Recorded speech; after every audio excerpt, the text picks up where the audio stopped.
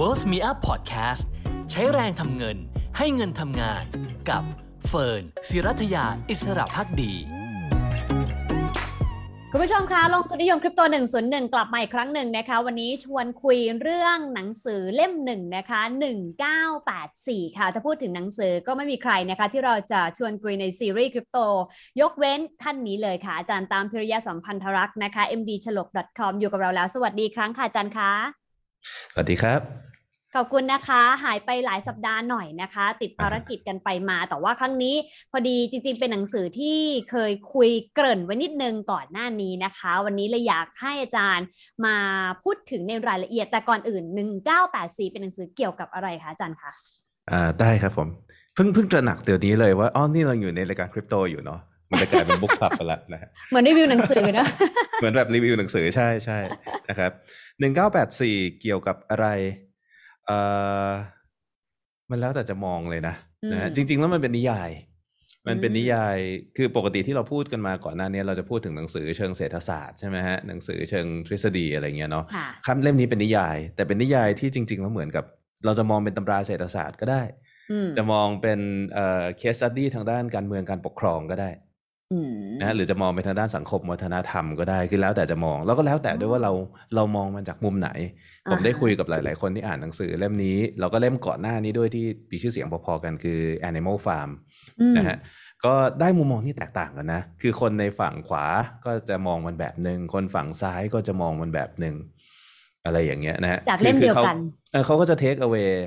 สิ่งต่างๆที่แตกต่างกันนะมองมุมมองที่แตกต่างกันจากหนังสือเล่มนี้ก็เรียกว่าเป็นผลงานที่อัจฉริยะมากเลยเล่มหนึ่งนะครับโอเคก็หนังสือ1984นะฮะเขียนในปี19ตีพิมพ์ในปี1949เข้าใจว่าคงเขียนในปี1948แล้วก็กลับ48เป็น84ใช่ไหม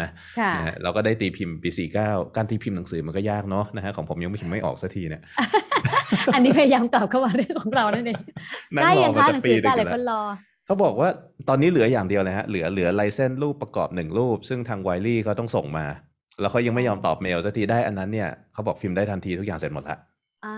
ซึ่งเป็นสำหรับ Bitcoin Standard นะซึ่งเป็นเล่มที่เรายังไม่ได้คุยถึงกันเลยทำไมก็ไม่รู้รอให้มันออกก่อนเดี๋ยวคุยทีเดียวกันได้เลยค่ะนะฮะ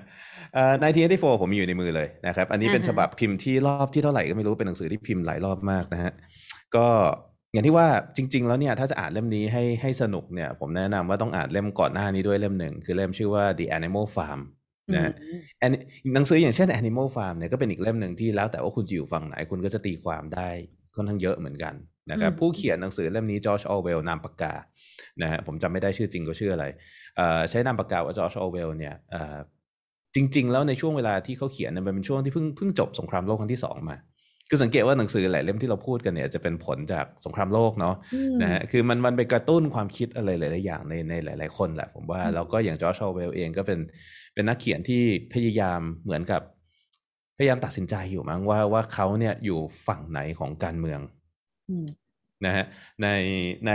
คำพูดเขาเองเนี่ยรู้สึกว่าเขาจะเอียงไปทางฝั่งที่เขาเรียกว่า democratic socialism นะฮะประชาธิปไตยสังคมนิยมนะครับซึ่งเป็นระบบที่เราเห็นอยู่ในยุโรปหลายประเทศเลยนะส่วนใหญ่จะออกมาในลักษณะของประเทศที่เรียกว่ามีภาษีสูงมากๆอะไรอย่างนี้ปกครองระบอบประชาธิปไตยแต่ว่ามีลักษณะของ social welfare ที่เยอะนะฮะก็เรียกว่าบ้านเมืองสวยงามคนอยู่สุขสบายแต่ว่าทำธุรกิจกิจการใดๆโดนเก็บที 40-50% มันก็จะมีข้อดีข้อเสียของมันค่ะนะเป็นอย่างนั้นหรือเปล่าจริงๆผมยังตั้งคำถามเลยนะผมยังตั้งคำถามอยู่เลยสุดท้ายว่าแบบสิ่งที่ออร์เวลเขาคิดว่าเขาเป็นเนี่ยมันใช่หรือเปล่าเพราะว่าจริงๆแล้วเนี่ยมันก็มีอะไรให้ถกเถียงเยอะเหมือนกันนะครับอย่างที่บอกเล่มนี้เนี่ยมันแล้วแต่ว่าเราเป็นใครแล้วเรามองเพราะฉะนั้นวันนี้ก็อาจจะเป็นมุมมองของผมแล้วกันนะถ้าต้องให้ identify ว่าเราแล้วนะตัวผมเองเป็นใครอยู่ฝั่งไหนซ้ายหรือขวา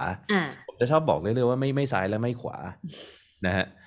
คือในระบบการเมืองเนี่ยเขาจะมีคำว่าฝั่งซ้ายฝั่งขวามันเกิดจากการที่เวลามีประชุมรัฐสภาเนี่ยสสจากฝั่งความคิดจากพรรค2พรรคในระบบไบพาร์ติซานซึ่งมี2พรรคเช่นพรรคเดโมแครตและพรรครีพับลิกันเนี่ยเขาจะนั่งคนละฝั่งกันนะเพราะฉะนั้นถ้าอยู่ฝั่งซ้ายใช่ไหมฮะก็จะเป็นฝั่งที่เรียกว่าเป็นแบบ liberal นะแล้วก็ทางฝั่งขวาก็จะเป็นสิ่งที่พวก liberal เขาจะเรียกว่าเป็น conservative ทางฝั่ง conservative เขาจะเรียกตัวเองว่า libertarian แล้วก็เรียกพวกฝั่ง liberal ว่า socialist อ่า นะก็จะแล้วแต่คือแม้กระทั่งชื่อเรียกก็ยังสลับกันไปสลับกันมาค่ะนะครับผมชอบมองอย่างนี้ว่าทั้งสองฝั่งเนี่ยมันก็แค่เต้นละครปาหี่กันไปแล้วในที่สุดมันจะมีคนอีก2กลุ่มคือกลุ่ม totalitarian คือกลุ่มที่เผด็จการต้องการการควบคุมแล้วมองเกมนี้ออกว่าประชาชนถูกหลอกให้เล่นละครอยู่ระหว่างฝั่งซ้ายฝั่งขวาเพราะฉะนั้นเขาสามารถใช้สงครามระหว่างฝั่งตรงนี้ในการควบคุมประชาชนได้ออกแบบระบบที่ควบคุมประชาชนผ่านมีนอื่นๆที่บางทีคนไม่รู้ตัวว่าถูกควบคุมนะฮะแล้วก็จะมีฝั่งเขาเรียกว่า classical liberal หรือว่า classical libertarian ก็คือกลุ่มที่คล้ายๆกันฝั่งตรงข้ามกับ totalitarian คือเราไม่สนใจซ้ายขวาเราสนใจอย่างเดียวคืออิสรภาพของมนุษยชาติอธิปไตยส่วนบุคคลเราอยู่กับ Bitcoin มาสักพักหนึ่งเนี่ยผมค่อนข้างที่จะอะไลน์ตัวเองไปทางด้านแบบ total libertarianism ตรงนั้นนะฮะซึ่งก็ต้องบอกว่าจะพยายามลอยออกมาจากซ้ายกับขวาอันนี้ทำให้ในไลฟ์ผมช่วงหลังผมโดนดึงเข้าไปสู่คำถามการเมืองเยอะแล้วก็ทุกคำตอบของผมเนี่ยจะทำให้ทั้งสองฝั่งโกรธตลอดเวลา พอไม่เทไปฝั่งไหนเลยคือเป็นคนที่ถ้าเราพูดในภาษาไทยนะก็คือจะเป็นคนที่โดนฝั่งหนึ่งด่าว่าสามกีบแล้วก็โดนอีกฝั่งหนึ่งด่าว่าสลิมตลอดเวลา ทั้งจริงๆเราก็รู้สึกว่าเฮ้ยเราไม่ใช่ทั้งคู่ค่ะนะครับเข้าใจเล่มนี้นะฮะอย่างที่ว่าผู้เขียนเองก็ยังเหมือนพยายาม identify ตัวเองด้วยการเขียนแต่คราวนี้ที่บอกว่าผมยังตั้งคำถามอยู่เพราะว่าสิ่งที่เขาเขียนกับสิ่งที่เขาบอกว่าเขาเป็นเนี่ยมันค่อนข้างที่จะตรงกันข้ามกันด้วยซ้ำนะฮะจริงๆเราขอเท้าความไปถึง Animal Farm แบบคร่าวๆนิดนึง Animal Farm เนี่ยเขาจะเขียนถึงฟาร์มสัตว์นะฮะเป็นฟาร์มธรรมดาเนี่ยแล้วก็มีสัตว์อยู่นะฮะแล้วก็มีเจ้าของฟาร์มคราวนี้เนี่ยสัตว์ทั้งหลายก็รู้สึกว่าเจ้าของฟาร์มมันให้เราอยู่ไม่สุขสบายอาหารการกินก็ขาดแคลนใช่ไหมฮะแล้วโตขึ้นก็โดนจับไปเชือดอีกอะไรเงี้ยมันเป็นการเป็นอยู่ที่เขารู้สึกว่ามันไม่ถูกต้องไม่ถูกควรเป็นทาสนะครับเพราะฉะนั้นเนี่ยสัตว์ทั้งหลายก็ลุกขึ้นประท้วงแล้วขับไล่เจ้าของฟาร์มออกไป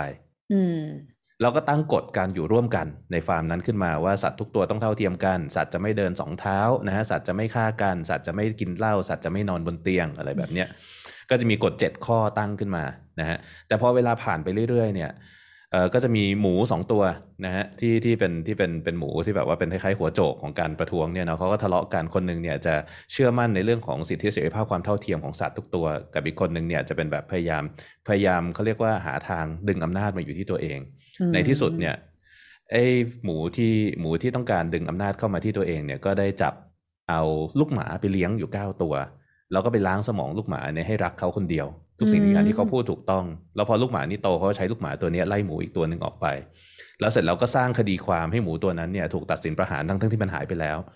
แล้วหลังจากนั้นก็ยึดอำนาจแล้วก็ค่อยๆเปลี่ยนกฎไปเรื่อยๆนะฮะสัตว์จะไม่ฆ่าสัตว์อื่นใดนอกจากมีเหตุผลอันควรสัตว์จะไม่ดื่มแอลกอฮอล์หมูก็ไปเจอแอลกอฮอล์ในบ้านในตัวบ้านอีกแล้วก็ดื่มแอลกอฮอล์แล้วก็เมาก็มาเปลี่ยนกฎอีกว่าจะไม่ดื่มแอลกอฮอล์เกินควรจากที่บอกว่าไม่ดื่มแล้วก็หมูก็หาวิธีการต้มเหล้าเองได้แล้วก็ให้สัตว์ในฟาร์มเนี่ยนะฮะเป็นลูกค้าของเหล้าแบรนด์ของตัวเองนั้นทุกคนก็เมากันหมดอะไรอย่างนี้คือเราจะเห็นค่อยๆการเปลี่ยนกฎไปเรื่อยๆนะกฎของสัตว์เนี่ยค่อยๆเปลี่ยนไปเรื่อยแล้วพวกหมูเนี่ยก็ยกตนเป็นใหญ่ขึ้นมาจนในที่สุดเปลี่ยนข้อสุดท้ายตอนจบเรื่องว่าสัตว์ทุกตัวเท่าเทียมกันแต่สัตว์บางตัวเท่าเทียมกว่าสัตว์ตัวอื่นนะฮะAnimal Farm ที่เป็นนิยายถูกไหมคะเป็นนิยายเหมือนกันครับผมแล้วเขียนปีไหนคะอาจารย์ก่อนหน้า1984ไม่นานนะก็ห่างกัน 2-3 ปีผมมองว่าบางทีเหมือนเล่ม1เล่ม2เลยคือ1984เนี่ยมันเป็นเล่ม2นะฮะเพียงแต่ว่าโอเคเราเปลี่ยนเซตติ้งเราไม่ใช่สัตว์เราไม่ใช่หมูเราไม่ใช่แกะแล้วนะฮะแต่ว่าเราอยู่ในโลกหลังจากนั้นแล้วนะครับสิ่งหนึ่งที่น่าสนใจมากๆคือตอนท้าย Animal Farm เนี่ยเขาจะบอกว่ากฎทั้งหมดหายไปหมดแล้วนะทุกคนจำกฎอยู่เพียงข้อเดียวคือall animals are equal but some animals are more equal than others แล้วก็ยอมรับกฎเหล่านี้แล้วก็พวกหมูก็เสพสุขสบายติดต่อค้าขายกับพวกมนุษย์นะฮะจนตอนสุดท้ายเนี่ยม้าตัวหนึ่งที่เป็นม้าที่แบบมีจริยธรรมสูงส่งตัวหนึ่งเลยนะเป็นม้าทำงานหนักมองเข้าไปในหน้าต่างเห็นหมูกำลังเล่นโป๊กเกอร์กับพวกมนุษย์ทั้งหลายแล้วก็บอกว่าแยกไม่ออกแล้วว่าอันไหนเป็นมนุษย์ที่ชั่วร้ายหรือเป็นหมูก็มีการใช้ความเกลียดชังในการสร้างความเกลียดมนุษย์เพื่อให้ทุกตัวรวมตัวกันนะแล้วก็มีการเขาเรียกว่าในที่สุดเมื่อยึดอำนาจได้แล้วก็กลับมา abuse อำนาจเหล่านั้นเองนะครับมันสะท้อนอะไรหลายๆอย่างในด้านการเมืองหนังสือ Animal Farm ถูกยกมาพูดถึงเยอะในเวทีการเมือง แต่ว่าส่วนใหญ่ยกมาแค่ Animal Farm เพราะว่าถ้ายกเล่มต่อไปมาด้วยเนี่ยคนที่ยกมาก็มักจะตกเป็นเฉลยของเนื้อเรื่องที่เล่ามาเองก็คือ1984อ่าครับผมค่ะนั่นเป็นภาคต้นก่อนที่จะเข้าสู่ไฮไลท์อยู่ดีไปพูดเล่มอื่นซะงั้นวันนี้เราจะพูดเล่มนี้กันเนาะนะฮะ1984เนี่ยเป็นเรื่องราวเกี่ยวกับอนาคตที่มืดมนนะครับเขียนหลังจากสงครามโลกครั้งที่2เขียนในอังกฤษเนาะเขียนในปี1948เขาพูดถึงปีสถานการณ์ในอนาคตปี1984ว่าโลกมันจะเป็นอย่างไรซึ่งก็เป็นอดีตของเราแล้วตอนนี้นะฮะแต่เป็นอนาคตของเขาตอนนั้นเขาบอกว่าใน1984เนี่ยเทคโนโลยีพัฒนาไปไกลมากนะครับในยุคปี1984เทคโนโลยีพัฒนาไปไกลมากทำให้รัฐเนี่ยสามารถที่จะมีอำนาจในการเขาเรียกว่าสอดส่องดูแลประชาชนได้ทุกย่างก้าวนะในตอนนั้นเนี่ยนะฮะเขาเล่าเรื่องเป็นการเล่าเรื่องผ่านเรื่องราวของผู้ชายคนหนึ่งนะเพราะฉะนั้นมุมมองทั้งหมดที่เราได้ในเรื่องนี้ก็ไม่มีใครรู้ว่าอะไรคือความจริงอะไรความเท็จอยู่ดีเพราะมันผ่านผู้ชายคนหนึ่งเท่านั้นแล้วหนึ่งในคอธีมหลักเลยของเรื่องนี้คือว่าความทรงจำเป็นสิ่งที่เอาแน่เอานอนไม่ได้ความทรงจำของมนุษย์เป็นสิ่งที่เปลี่ยนแปลงได้ตลอดเวลานะครับเพราะฉะนั้นเมื่อเราฟังเรื่องที่ผู้ชายคนหนึ่งเล่าจากความทรงจำเราจะรู้ได้อย่างไรว่าส่วนไหนเป็นความจริงส่วนไหนไม่ใช่ความจริงก็จะ Inception นิดๆนะอยู่ข้างในนี้ Matrix หน่อยๆนะครับคราวนี้เนี่ยสิ่งที่เขาเล่าก็คือผู้ชายชื่อวินสตันสมิธนะฮะเป็นพระเอกของเรื่องนะครับก็เป็นผู้ชายวัย39ปีนะมีอาการป่วยนู่นป่วยนี่ตามสไตล์เขาพูดเป็นคนแก่คือแบบ39แก่แล้วเหรอทำไมแก่เร็วจังเลยก็เข้าใจว่าสภาพการเป็นอยู่เนาะของเมืองที่เรียกว่าอาหารก็ไม่ค่อยจะมีนะประชาชนต้องกินอาหารที่ไม่ค่อยจะมีก็เรียกว่าไม่ค่อยมีสารอาหารที่เหมาะสมนะฮะมีสารพิษมีสารเคมีเยอะแยะจนแบบในที่สุดก็ป่วยไม่ค่อยได้มีโอกาสเจออากาศบริสุทธิ์ไม่ค่อยได้ออกกำลังกายอะไรแบบเนี้ยก็39ก็ถือว่าแก่แล้วนะฮะแก่แล้วเดินไม่สะดวกแล้วอะไรแบบเนี้ยก็นั่นเป็นพระเอกของเรื่องนะพระเอกคนนี้เนี่ยเขาตั้งคำถามเกี่ยวกับสภาพการเป็นอยู่แล้วเขาบอกว่าเขาคือทุกคนในเมืองเนี่ยพอใจกับสภาพการเป็นอยู่ไม่มีใครบ่นเลยนะครับแต่ว่าเขารู้สึกอยู่ในกระดูกเขารู้สึกอยู่ข้างในจิตวิญญาณเขาว่ามันไม่ใช่เขาตั้งคำถามแล้วเขาก็เริ่มเกิดความเกลียดชังสภาพแวดล้อมสภาพการเป็นอยู่ของเขาอันนั้นเนี่ยเป็นจุดเริ่มต้นที่พาเขาไปสู่หนทางของการลุกขึ้นเป็นแบบเรียกว่าอะไรการประท้วงการก่อกบฏนะฮะแต่เรื่องนี้จบไม่สวยนะครับเราไม่ควรจะสปอยทั้งเรื่องเนาะแต่เมื่อกี้สปอย Animal Farm ไปทั้งอันละไหนๆก็ไหนแล้วค่ะอาจารย์แปลว่าเปิดออกมาด้วยความเกลียดชังก่อนแล้วก็สุดท้ายอาจารย์บอกแล้วว่าจบไม่สวยแล้วระหว่างเรื่องระหว่างนั้นเนี่ยก็ต้องบอกว่าคือเรื่องที่สำคัญของ1984เนี่ยอาจจะไม่ใช่เรื่องของตัววินสตันซะทีเดียวนะครับแต่ว่าเป็นเขาเรียกว่าอะไรสิ่งสำคัญคือ world building คือโลกที่เขาสร้างขึ้นมาภาพของโลกที่เขาสร้างขึ้นมาในตอนนั้นเนี่ยตามการเล่าของวินสตันโลกมีอยู่3ประเทศด้วยกันนะฮะมีโอเชียเนียมียูเรเซียแล้วก็อีสต์เอเชียทั้งโลกประกอบด้วยประเทศแค่3ประเทศนะฮะโอเชียเนียก็จะรวบมาตั้งแต่พวกอเมริกามาจนถึงอังกฤษนะฮะมาจบที่เกาะอังกฤษแล้วก็ยูเรเซียก็คือทวีปยุโรปฝั่งตะวันตกแล้วก็อีสต์เอเชียก็คือก็คือทวีปเอเชียนั่นเองก็จีนไทยแล้วก็จะอยู่ทางอีสต์เอเชีย3ประเทศนี้ทำสงครามกันมาตลอดเท่าที่ประชาชนจะจำความได้นะฮะ3ประเทศนี้อยู่ในสภาวะสงครามมาตลอดนี่คือเซตติ้งอันหนึ่งละเซตติ้งของประเทศที่อยู่ในภาวะสงครามกับอะไรบางอย่างเนี่ยมันเป็นเซตติ้งที่เขาใช้ในการทำให้ผู้คนเนี่ยพูดง่ายๆคือยอมตามรัฐบาล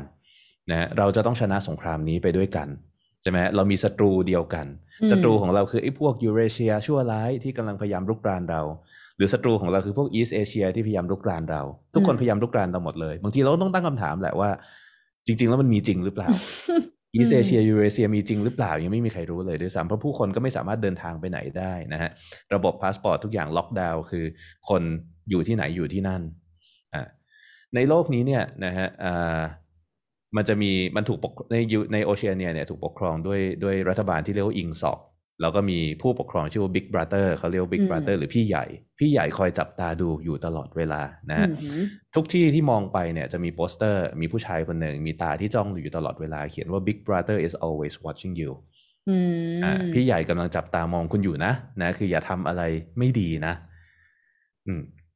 ในโลกนี้นะฮะภาษาเป็นสิ่งหนึ่งที่นี่เป็นธีสิสหลักๆของจอร์จ ออร์เวลเลยภาษาเป็นสิ่งที่ถูกใช้เป็นเครื่องมือในการควบคุมคน เขามีการคิดค้นภาษาใหม่ชื่อว่า Newspeak Newspeak เนี่ยเป็นภาษาที่ดัดแปลงจากภาษาอังกฤษแต่ว่าตัดคำที่ไม่จำเป็นออกไปนะครับแต่วิธีการตัดคำที่ไม่จำเป็นออกไปของเขาเนี่ยเขาก็ได้สร้างคำใหม่ให้ความหมายใหม่กับคำเดิมโดยทำให้เกิดสิ่งที่ในนิยายเขาใช้คำว่า double think คือทำให้คนเกิดถ้าเราพูดตามหลักวิชาการคือเกิด cognitive dissonance คือเกิดความขัดแย้งกันในด้านการรับรู้แล้วเมื่อคนอยู่กับ cognitive dissonance นานๆเขาจะรับได้กับ cognitive dissonance นั้นทั้งหมดเนี่ยเดี๋ยวเราจะกลับเข้ามาสู่ว่าแล้วปัจจุบันเราเป็นยังไงนะฮะค่ะ double think นี่คือแบบคนจะเชื่อในสิ่งที่ขัดแย้งกันได้คนอาจจะบอกว่าเชื่อในสิทธิเสรีภาพแต่คนคนนั้นไม่ควรจะมีสิทธิเสรีภาพเขาสามารถพูดได้เต็มปากเต็มคำคนสามารถพูดได้ว่าสัตว์ทุกตัวเท่าเทียมกันสัตว์บางตัวเท่าเทียมมากกว่าตัวอื่นนี่คือคำพูดในลักษณะของ double think double speak นะฮะซึ่งเป็นหนึ่งในเขาเรียกโครงสร้างหลักของภาษา Newspeak เลยภาษา Newspeak เนี่ยจะเอาคำที่เรียกว่า superlative comparative ออกไปหมดเหลือแค่ good เหลือแค่ bad หรือคำว่า bad ก็ไม่มีคำในเชิงลบจะหายไปหมดทุกคำจะเป็นคำในเชิงดีนะฮะการพูดคำอะไรก็ตามที่มี negative connotation ไม่ได้ไม่ดีเพราะฉะนั้นเนี่ยถ้าจะพูดว่าอะไรสักอย่างจริงๆภาษาพอนั่งอ่านตรงนี้เสร็จปุ๊บก็เลยบอกเฮ้ยภาษาไทยเป็นอย่างนี้อยู่แล้วนะภาษาสวยเนอะคือการจะพูดว่า something is bad นะ you don't say something is bad you say it's ungoodแต่พอเป็นภาษาไทยแปลว่าอะไรก็บอกคุณพูดมันไม่ได้เลวนะมันแค่ไม่ดีเรามีคำว่าไม่ดีอยู่แล้วนี่ว่าภาษาไทยมีคำว่า ungood อยู่แล้วนะฮะอะไรอย่างเงี้ยก็จะมีเพื่ออะไรอะคะจริงๆแล้วสิ่งที่มันเกิดขึ้นในการใช้ภาษามันเป็นเขามองว่ามันเป็นการล้างสมองวิธีหนึ่งนะฮะข้อที่หนึ่งเลยเนี่ยมันค่อนข้างยุ่งยากแล้วมันทำให้คนไม่สามารถที่จะ express อะไรหลายๆอย่างได้เขาไม่สามารถการที่ตัดคำที่มี negative connotation ออกไปเนี่ยผู้คนไม่สามารถ express ความไม่พอใจได้การจะบอกว่ารัฐบาลมันเลวรัฐบาลมันชั่วเขาพูดได้แค่ว่ามัน ungood นะมันเลวอย่างมากเลยเขาก็บอกได้แค่ว่ามัน two plus ungood double plus ungood คือมันเป็นคำที่มันเอาเหมือนเอาชาร์จออกไปเอาชาร์จทางอารมณ์ออกไปมันเบาลงแล้วก็มาแทรกด้วยคำที่ทำให้รู้สึกดีเวลาพูดด้วยแล้วทั้งหมดเนี้ยมันอาจจะมีผลเล็กๆน้อยๆมันอาจจะไม่ได้สามารถยับยั้งความโกรธของคนที่พูดได้แต่เมื่อใช้ไปเรื่อยๆทุกวันสิ่งหนึ่งก็คือมันจะ condition คนให้มองโลกในมุมมองหนึ่งนะฮะแล้วข้างในภาษาเนี่ยก็จะสอดแทรกสิ่งที่เรียกว่า double think เอาไว้เยอะพอสมควรนะครับในเมืองเนี่ยจะมีคำขวัญอยู่3ประโยคด้วยกันซึ่งคำขวัญเนี่ยเป็น double think และเป็น Newspeak นะฮะเขาบอกว่า war is peace นะสงครามคือความสงบสุขนะครับ freedom is slavery แล้วก็ ignorance is strength นะเพราะฉะนั้น war is peace นะฮะสงครามคือความสงบสุขใช่ไหมอิสรภาพคือการเป็นทาสนะแล้วก็อวิชชาคือกำลังคือพลังความเข้มแข็งนี่คือสิ่งที่ประชาชนทุกคนต้องท่องตลอดเขียนอยู่ทุกที่นะครับมันเป็นคำที่ความหมายมันขัดกันแต่ท่องทุกวันมันกลายเป็นความหมายเดียวกันได้ไม่ต้องคิดอะไรมากเลยพอท่องทุกวันเราจะเริ่มแล้วพอกำแพงของความขัดกันตรงนี้มันเริ่มถูกทำลายคนจะถูกชักจูงให้เชื่อหรือคิดตามในอะไรบางอย่างโดยไม่ได้ตั้งคำถามได้ง่ายขึ้นจริงๆอันนี้เราเห็นตัวอย่างในสังคมปัจจุบันค่อนข้างเยอะเหมือนกันโดยเฉพาะยิ่งในสังคมอาจจะสังคมไทยด้วยซ้ำนะฮะบทเรียนต่างๆที่เราได้เรียนมาบางครั้งมันทำให้เราถ้าเราไม่ได้ตั้งคำถามเราก็อาจจะเกิดความรู้สึกอย่างนั้นได้นะครับกับหลายอย่างที่เป็นปัจจัยทางด้านศีลธรรมทางด้านอะไรต่ออะไรที่มีอยู่นะฮะมันมีเยอะมากคือจริงจุดเด่นของเรื่องนี้ไม่ใช่เนื้อเรื่องเท่าไหร่เนื้อเรื่องของวินสตันที่ไปเจอผู้หญิงคนหนึ่งตกหลุมรักผู้หญิงคนหนึ่งถูกจับแล้วถูกทรมานถูกทำลงโทษแล้วถูกทำให้หักหลังผู้หญิงคนนั้นเรื่องมีแค่นี้เลยแต่ระหว่างทางเนี่ยสิ่งที่ผู้เขียนเขาพาเราไปเจอคือเซตติ้งของโลกนั้นว่ามันมีอะไรบ้างนะในรัฐบาลของอิงซอกเนี่ยมีเขาเรียกว่ามีมินิสทรีมีกระทรวงอยู่4กระทรวงด้วยกันที่ทำหน้าที่บริหารปกครองดูแลทุกอย่างนะฮะเขาจะมี Ministry of Peace ก็คือกระทรวงความสงบสุขใช่ไหมฮะ Ministry of Peace ก็คือกองทัพนั่นเองมีหน้าที่ออกไปรบนะฮะประชาชนโดยเฉพาะผู้ชายนะครับเมื่อถึงอายุถึงเกณฑ์ก็จะต้องถูกเกณฑ์ทหารเราก็ส่งไปรบตามที่ต่างๆนะเพื่อประเทศเพื่อชาติ นะครับแล้วก็จะมีข่าวการตายของทหารคนนี้มาเรื่อยๆซึ่งข่าวการตายเหล่านี้เนี่ยก็จะถูกเอามาเป่าประกาศนะโดย Big Brother ให้ทุกคนทราบโดยทั่วกันว่าพี่น้องของเรานะฮะได้เสียชีวิตแล้วได้ในการรบกับยูเรเซียพวกยูเรเซียชาติชั่วมันต้องตายสักวันหนึ่งเราจะต้องชนะแล้วคนก็จะแห่ร้องขึ้นมาด้วยเสียงด้วยความเจ็บปวดด้วยความโกรธแค้นแล้วก็ความรักใน Big Brother ว่าเราจะชนะไปด้วยกันนะฮะจริงๆแล้วบางทีทหารที่ถูกเอามาพูดถึงไม่มีตัวตนด้วยซ้ำอาจจะเป็นแค่ชื่อที่เมคอัพขึ้นมาอาจจะมีรูปถ่ายใครก็ไม่รู้ที่แปะเข้ามานะครับและนั่นก็เป็นหน้าที่ของอีกกระทรวงหนึ่ง Ministry of Truth นะฮะหรือ Mini True เขาจะมีชื่อเรียกด้วยอย่างMinistry of Peace เขาจะเรียก Mini Pax Mini True คือ Ministry of Truth นะฮะกระทรวงแห่งความจริงซึ่งนี่คือที่ทำงานของวินสตันนะเขาเป็นพนักงานกระทรวงแห่งความจริงวินสตันรู้ว่าอะไรคือความจริงไม่ใช่ความหรือไม่ใช่ความจริงหรืออย่างน้อยพอจะมีเซนส์ที่จะตั้งคำถามได้ว่าอะไรจริงหรือไม่จริงเพราะเขาคือหนึ่งในพนักงานที่มีหน้าที่การสร้างความจริงสร้างความจริงด้วยนะคะสร้างความจริงนะฮะ Ministry of Truth เนี่ยมีหน้าที่สร้างความจริงและสร้างความเห็นชอบต่อการกระทำของรัฐบาลโดยการใช้การโกหกหรือการใช้ข้อมูลเท็จแล้วก็ใช้เขาเรียกว่าอะไรcentralized control over media นะสื่อทั้งหลายข่าวทั้งหลายเนี่ยถูกควบคุมโดยรัฐบาลทั้งหมดเพราะฉะนั้นอะไรก็ตามที่รัฐบาลพูดว่าเป็นความจริงคือความจริงอะไรที่พูดว่าไม่ใช่ความจริงก็ไม่ใช่ความจริงนะวินสตันมีหน้าที่คอยแก้ข่าวอยู่เรื่อยๆนะหนึ่งประมาณกลางๆเล่มเขาก็จะมีบอกว่าเนี่ยอยู่ดีตอนนี้รัฐบาลบอกว่าเราเปลี่ยนศัตรูแล้วนะศัตรูเราไม่ใช่ยูเรเซียแล้วตอนนี้เรารบกับอีสต์เอเชียสิ่งที่วินสตันต้องทำก็คือกลับไปแก้หนังสือทั้งหมดเลยเพราะว่าเป็นอิเล็กทรอนิกส์หมดแล้วนะฮะไม่มีหนังสือพิมพ์กระดาษแล้วเป็นอิเล็กทรอนิกส์ทั้งหมดแก้หนังสือประวัติศาสตร์ทุกเล่มว่าเรามีศัตรูเป็นอีสต์เอเชียมาตลอด40 ปีทั้งที่แบบเพิ่งมาลบกันวันนั้นอะไรเงี้ยเพื่อให้คนเกลียดอีสต์เอเชียแล้วก็ตอนจบของเล่มก็กลับมารบกับยูเรเซียใหม่ก็แก้ประวัติศาสตร์ใหม่อีกอะไรเงี้ยเขาก็จะมี memory hole คือความจริงที่รัฐบาลบอกไม่ใช่ความจริงจะถูกโยนใส่ memory hole ก็เป็นคือถังขยะนั่นเองนะฮะเขาต้องแก้ภาษาแก้ประวัติศาสตร์ในเมื่อรัฐบาลควบคุมสื่อได้ทั้งหมดนะการสื่อสารของประชาชนและการรับรู้ข้อมูลได้ทั้งหมดการออกตำราเรียนต่างๆนานาทั้งหมดเนี่ยเขาสามารถที่จะเขียนความจริงใหม่ได้จริงๆอันนี้เราค่อนข้างใกล้ตัวนะฮะทุกวันนี้เรายังถูกสอนให้เอาตรงๆว่าเรายังถูกสอนให้เกลียดพม่ากันอยู่เผากรุงอะไรอย่างงี้ใช่ไหม ทั้งนี้ในความเป็นจริงเป็นอย่างไรนะมีการศึกษาทาง archaeology หลายอย่างที่ท้าทายความเชื่อของเราเยอะแยะและในขณะเดียวกันในประเทศรอบๆของเราก็ถูกสอนให้เกลียดกันไปเกลียดกันมาอยู่ทั้งหมดนี้ก็เป็นหนึ่งในแฟกเตอร์ของการสร้างเขาเรียกว่าอะไรชาตินิยมการควบคุมขึ้นมานะครับ Ministry of Truth มีหน้าที่สร้างความจริงแล้วก็เปลี่ยนแปลงความจริงไปตามความต้องการสร้างตัว Newspeak เนี่ยก็ถูกสร้างออกมาจาก Ministry of Truth นะฮะแล้วก็จะมี Ministry of Plenty นะฮะ Ministry of Plenty หรือ Mini Plenty นะครับก็เป็นกระทรวงเขาเรียกว่า Plenty ก็คือความอุดมสมบูรณ์หน้าที่ของกระทรวงนี้คือทำให้ประชาชนอดอยากตลอดเวลานะฮะหน้าที่ของเขาจริงๆคือหน้าที่ในการ oversee production นะครับนี่คือสังคมที่พยายามบอกว่าเขาเป็นสังคมแห่งอิสระเสรีนะเป็นสังคมแห่งทุนนิยมแต่จริงๆแล้วเนี่ยไม่ใช่เลยมันคือการควบคุมโปรดักชันในลักษณะสังคมนิยมนะฮะใครจะผลิตอะไรจำนวนเท่าไหร่รัฐบาลจะเป็นคนบอกขายที่ราคาเท่าไหร่รัฐบาลจะเป็นคนบอกในตลาดที่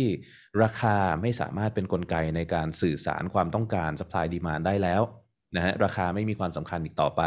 รัฐบาลเป็นผู้กำหนดราคานะประชาชนก็ไม่มีทางรู้ว่าอะไรเป็นสินค้าที่ควรผลิตอะไรไม่ใช่สินค้าที่ควรผลิตก็จะผลิตตามคำสั่งของรัฐบาลในกรณีที่เป็นแบบนี้แล้วเนี่ยก็จะทำให้จริงๆคือจะเกิดก็เรียกว่าเกิดวิกฤตสินค้าล้นตลาดหรือสินค้าขาดแคลนได้ตลอดเวลานะซึ่งสร้างความเสียหายเยอะมากอันนี้เป็นสิ่งที่เราพิสูจน์กันแล้วจากการล่มสลายของสหภาพโซเวียตนะครับในยุคถัดหลังจากหนังสือเล่มนี้ไม่นานนะก็ต้องบอกว่านี่คือหน้าที่ของ Mini Plenty สิ่งที่เขาทำก็คือว่าทุกสิ่งทุกอย่างมันจะแพงนะฮะข้าวปลาอาหารมันแพงแล้วเขาควบคุมการผลิตทั้งหมดในฐานะของการเป็นบริษัทผู้ผลิตเจ้าใหญ่เพราะฉะนั้นประชาชนก็จำเป็นต้องจะกินข้าวก็เลี่ยงไม่ได้ที่มันจะต้องเป็นข้าวของบริษัทนี้นะฮะจะดื่มเหล้าทั้งประเทศการผลิตเหล้าผิดกฎหมายแล้วมีเหล้าอยู่ยี่ห้อเดียวที่ทุกคนดื่มได้คือ Victory Gin นะซึ่งเป็นเหล้าที่ผลิตโดยรัฐบาลหรือโดยบริษัทที่รับการผลิตโดยรัฐบาลตรงนี้นะฮะก็อะไรอย่างเงี้ยซึ่งมันสะท้อนมาใกล้ตัวไปนิดนึงเนาะนะฮะ แต่ก็คือแบบประชาชนไปผลิตกันเองไม่ได้นะคุณจะทำ ค่ะ production กันเอง production ทุกอย่างในรัฐบาลต้องผ่าน Ministry of Plenty ฮะ นะ อันนี้คือ production ทุกอย่าง กระทรวงที่ ในประเทศนี้ต้องผ่านกระทรวง Ministry of Plenty และ กระทรวงสุดท้ายที่เป็นคอสำคัญของเรื่องอีกอันหนึ่งนะฮะคือ Ministry of Love กระทรวงแห่งความรักนะกระทรวงแห่งความรักMini Love นะฮะ Ministry of Love คือกระทรวงที่ควบคุมเรื่องของกฎหมายและศีลธรรมนะคล้ายๆกันกับที่ Ministry of Peace มีหน้าที่ make sure ว่าประเทศอยู่ในสภาวะสงครามตลอดเวลา Ministry of Truth คือมีหน้าที่ในการบิดเบือนความจริง Ministry of Plenty มีหน้าที่ในการทำให้ประชาชนอดอยากตลอดเวลา Ministry of Love มีหน้าที่ในการทำลายความรักและสถาบันครอบครัวนะครับด้วยการใช้กฎหมายเข้ามาคุมมันผูกโยงกันหมดเลยนะมันจะมีสิ่งหนึ่งนี่คือยังไม่ได้เข้าเนื้อเรื่องเนาะแต่ไม่ต้องเข้าหรอกเนื้อเรื่องไม่สำคัญเท่าไหร่นะมันจะมีสิ่งหนึ่งที่เขาเรียกว่า crime stop crime stop เนี่ยเป็นสิ่งที่ประชาชนถูกเทรนให้ทำนะฮะ crime stop คือการยับยั้งอาชญากรรมก่อนที่มันจะเกิดขึ้นแต่ไม่ใช่ในลักษณะของเหมือนแบบ minority report หรืออะไรอย่างนั้นนะ crime stop เป็นสิ่งที่เกิดขึ้นในหัวของเราเองนะเพราะว่าเราถูก condition มาให้ทำอย่างนั้นประชาชนคนใดก็ตามที่มีความคิดอะไรบางอย่างที่สุ่มเสี่ยงที่จะนำไปสู่ความคิดที่ทำให้เกิดความไม่พอใจต่อ Big Brother นะฮะเขาจะ double think และหยุดความคิดนั้นทันทีเพราะว่าถ้าเขาคิดอะไรที่เป็นปฏิปักษ์ต่อ Big Brother เขามีความผิดและโทษคือประหารชีวิตแล้วรัฐบาลเขาจะรู้ได้ยังไงคะเพราะมันคือความคิดเนาะมันไม่ได้ออกมาเป็นการกระทำหรือแอคชั่นการประท้วงแบบนี้ค่ะเขาจะจัดการยังไงอะคะนั่นคืออีกหนึ่งกลไกสำคัญของเรื่องนี้เลยนะฮะเขาจะมี device ตัวหนึ่งชื่อว่า telescreen telescreen เนี่ยเป็นเหมือนทีวีจอยักษ์ที่ติดอยู่ทุกที่นะฮะติดอยู่กลางเมืองติดอยู่ในสวนสาธารณะและในที่สุดก็ติดอยู่ในบ้านของทุกคน telescreen เนี่ยเป็นพูดง่ายๆคือทีวีนะฮะมันจะมีรายการสนุกน่าดูเต็มไปหมดเลยนะแต่สิ่งที่มาพร้อมกันก็คือมันจะมีกล้องแล้วก็ไมโครโฟนด้วยซึ่ง telescreen จะถูกติดในพื้นที่ถ้าแบบอยู่ในบ้านคือจุดทุกจุดไม่ให้มีจุดบอดนะฮะและได้ยินหมดทุกอย่างจะมีไมโครโฟนที่จะ activate เมื่อมีเสียงที่ดังกว่าเสียงกระซิบนิดเดียวก็เรียกว่าจะได้ยินทั้งหมดนะครับการเคลื่อนไหวนิดหน่อยก็จะถูกจับได้ทั้งหมดแต่ว่าประชาชนก็เลือกที่จะติด telescreen อยู่ดีเพราะว่ามันให้ entertainment มันเป็นสิ่งเดียวที่ทำให้เขารู้ข่าวคราวข่าวสารทำให้เขาสามารถนั่งชื่นชม Big Brother กับชัยชนะสงครามที่เขาสร้างขึ้นมาเองได้ตลอดเวลานะก็เป็นเครื่องมือ propaganda ตัวหนึ่งนะครับแต่มาพร้อมความสามารถในการมอนิเตอร์ผู้คนแต่ว่าไอ้การมอนิเตอร์ผู้คนเนี่ยเป็นสิ่งที่น่ากลัวมากๆเพราะว่าไม่มีใครรู้เลยว่าเขาถูกมอนิเตอร์อยู่หรือเปล่านะฮะเขาจะมีเจ้าหน้าที่ที่เรียกว่า thought police นะฮะคือตำรวจความคิดเนี่ยสามารถที่จะประหารชีวิตประชาชนที่เขาคิดว่าคนนี้มีความคิดที่เป็นปฏิปักษ์ต่อรัฐบาลได้ทันทีโดยไม่ต้องมีข้อแม้อะไรเพราะฉะนั้นเนี่ยไม่มีใครรู้ว่าในเทเลสกรีนของเขาเนี่ยตอนนี้ตอดโพลิสนั่งดูเขาอยู่หรือเปล่าแปลว่าอะไรแปลว่าชีวิตผู้คนเนี่ยตลอด24ชั่วโมงนะฮะเขาคิดว่าเขาถูกจับตาดูอยู่เขาไม่เสี่ยงนะฮะเขาไม่เสี่ยงเขาคิดว่าเขาถูกจับตาดูอยู่เขาชอบด้วยใช่ไหมในนิยายเรื่องนี้บอกไว้เขาไม่เชิงชอบอะฮะแต่ว่าเขามองว่ามันเป็นธรรมชาติคือมันไม่มีสภาวะอื่นนี่คือสภาวะที่เกิดขึ้นเกิน1ชั่วอายุคนแล้วเพราะฉะนั้นเนี่ยทุกคนจะไม่สามารถจินตนาการถึงสภาวะอื่นได้มนุษย์เนี่ยตลกตรงนี้คือพออะไรมันเกิดขึ้นเป็นเวลานานถึงระดับหนึ่งเราจะไม่สามารถคิดแบบอื่นได้อีกต่อไปนะฮะเหมือนที่เวลาผมพูดเรื่อง Bitcoin เรื่อยๆบางทีเราพูดเรื่องระบบการเงินเนี่ยทุกคนก็จะไม่สามารถที่จะคิดเกินกว่าที่มันเป็นอยู่ปัจจุบันได้แต่อย่าลืมว่าจริงๆระบบปัจจุบันเนี่ยมันเพิ่งเกิดขึ้นมาไม่ถึง100 ปีเองแต่มันเกินชั่วชีวิตคนแล้วก่อนหน้านั้นอ่ะมันเป็นอีกระบบหนึ่งมาตลอดนะครับแต่เราจินตนาการไม่ถึงแล้วเช่นเดียวกันคือคนก็อยู่กับสภาวะแบบนี้เทเลสกรีนก็คอยจับจ้องผู้คนตลอดเวลาผู้คน under surveillance ตลอดเวลาถูกจับตามองตลอดมนุษย์ที่อยู่ภายใต้สายตาของคนอื่นเนี่ยเขามีความประพฤติที่ไม่เหมือนคนที่มีความเป็นส่วนตัวในโลกของ1984ไม่มีใครมีความเป็นส่วนตัวอีกต่อไปนะครับเขาจะทำอะไรเขาต้องระวังหมดทุกอย่างนะเพราะฉะนั้นแม้กระทั่งแอคบางอย่างเช่นเซ็กส์กลายเป็นสิ่งที่สังคมรังเกียจนะฮะ Ministry of Love จะสอนเลยว่าคือแบบเซ็กส์นี่เป็นสิ่ง ที่ผิดศีลธรรมผู้หญิงทุกคนในสังคมนี้เนี่ยจะเกลียดเซ็กส์นะจะมีเฉพาะคนที่ทำงานทางด้านนี้มีโสเภณีเท่านั้นที่อาจจะไม่เกลียดหรืออาจจะแสดงว่าไม่เกลียดนะฮะแต่คนจะแต่งงานกันไม่ใช่เพื่อความรักไม่ใช่เพื่อความผูกพันแต่จะแต่งงานกันเพื่อพรรคนะพรรคอิงซอกก็คือเพื่อรัฐบาลเพราะว่ารัฐบาลต้องการประชาชนเขาต้องสร้างลูกแล้วประชาชนก็จะมีเซ็กส์กันเพื่อสร้างลูกแต่ไม่ใช่เพื่อความสุขแล้วเขาก็รู้ว่าตลอดเวลานั้นเนี่ยเขาก็ถูกจับตาดูอยู่ไม่ว่าเขาจะทำอะไรก็ตามเพราะนั้นทุกอย่างมันจะเป็นหุ่นยนต์ไปหมดเลยนะฮะในเรื่องราวเนี่ยวินสตันไปเจอผู้หญิงคนหนึ่งนะครับแล้วก็เขาก็กลัวผู้หญิงคนนี้เป็นสปายหรือเปล่าเป็นอะไรหรือเปล่าก่อนหน้าที่จะเจอผู้หญิงคนนี้วินสตันเนื่องจากทำงานอยู่ใน Ministry of Truth เขาตั้งคำถามกับหลายสิ่งหลายอย่างมาตลอดนะฮะเขาต้องสร้างความจริงตลอดใช่ๆแล้วก็ในวันหนึ่งขณะที่เขาอยู่ในเขาจะมีสิ่งหนึ่งที่ Daily 2 Minutes Hate นะฮะเขาเรียกว่าเป็นสิ่งที่ประชาชนทุกคนต้องเข้าร่วมนะครับเป็นวิดีโอสั้นๆ2 นาทีสร้างความเกลียดชังต่อยูเรเซียต่ออีสเอเชียโอ้เหรอคะแล้วก็สร้างความเกลียดชังต่อระบอบทุนนิยมซึ่งเคยปกครองประเทศนี้มาก่อนนะฮะต่อโกชื่ออะไรนะจำไม่ได้โกลสตีนซึ่งเคยเป็นแบบผู้นำคนเก่าที่ถูกไล่ออกไปอะไรเงี้ยนะฮะแล้วในวิดีโอเหล่านี้เนี่ยเขาก็ต้องไปดูด้วยกันใช่ไหมในขณะที่ดูด้วยกันวินสตันก็จะเห็นคนที่แบบว่าลุกขึ้นร้องไห้ขอบคุณ Big Brother นะฮะถ้าไม่มี Big Brother เราไม่มีสามารถมีชีวิตที่ดีได้วันนี้ชีวิตเราขออุทิศให้อะไรเงี้ยพอหน้าของโกลสตีนขึ้นมาก็แบบชี้หน้าด่าไอ้ชั่วไปตายซะอะไรแบบนี้นะมีวิดีโอสร้างความเกลียดชังเป็นประจำทุกวันนะวิดีโอยาว2 นาทีนะครับในเหมือนเข้าโบสถ์เขาเรียกว่า attend 2 minutes hate ก็คือเหมือนเข้าโบสถ์นะเขาก็แบบหลังจากที่เขาเข้าโบสถ์เสร็จเนี่ยเขาก็เกิดคำถามอะไรขึ้นในใจที่ห้องของวินสตันเนี่ยบังเอิญว่ามันเคยมีที่ที่เคยเป็นที่วางตู้หนังสือแต่ไม่มีตู้หนังสืออยู่ละเพราะหนังสือก็ผิดกฎหมายละนะครับมันก็เลยกลายเป็นช่องเล็กๆที่เขาเข้าไปในนั้นแล้วเทเลสกรีนมองไม่เห็นเขาไปได้สมุดมาเล่มหนึ่ง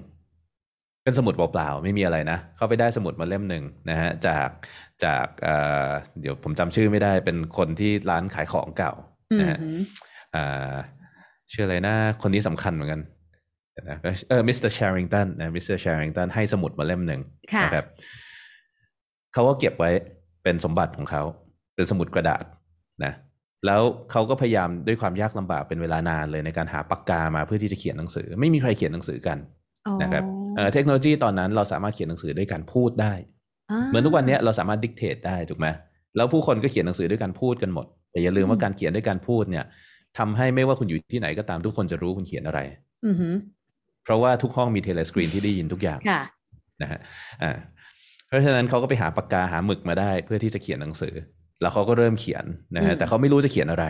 ในสุดเขาก็เขียนอะไรไปเรื่อยๆเป็นคำแบบเรียงๆกันไปแล้วก็มันก็วกกลับไปถึง2 minutes hate ล่าสุดที่เ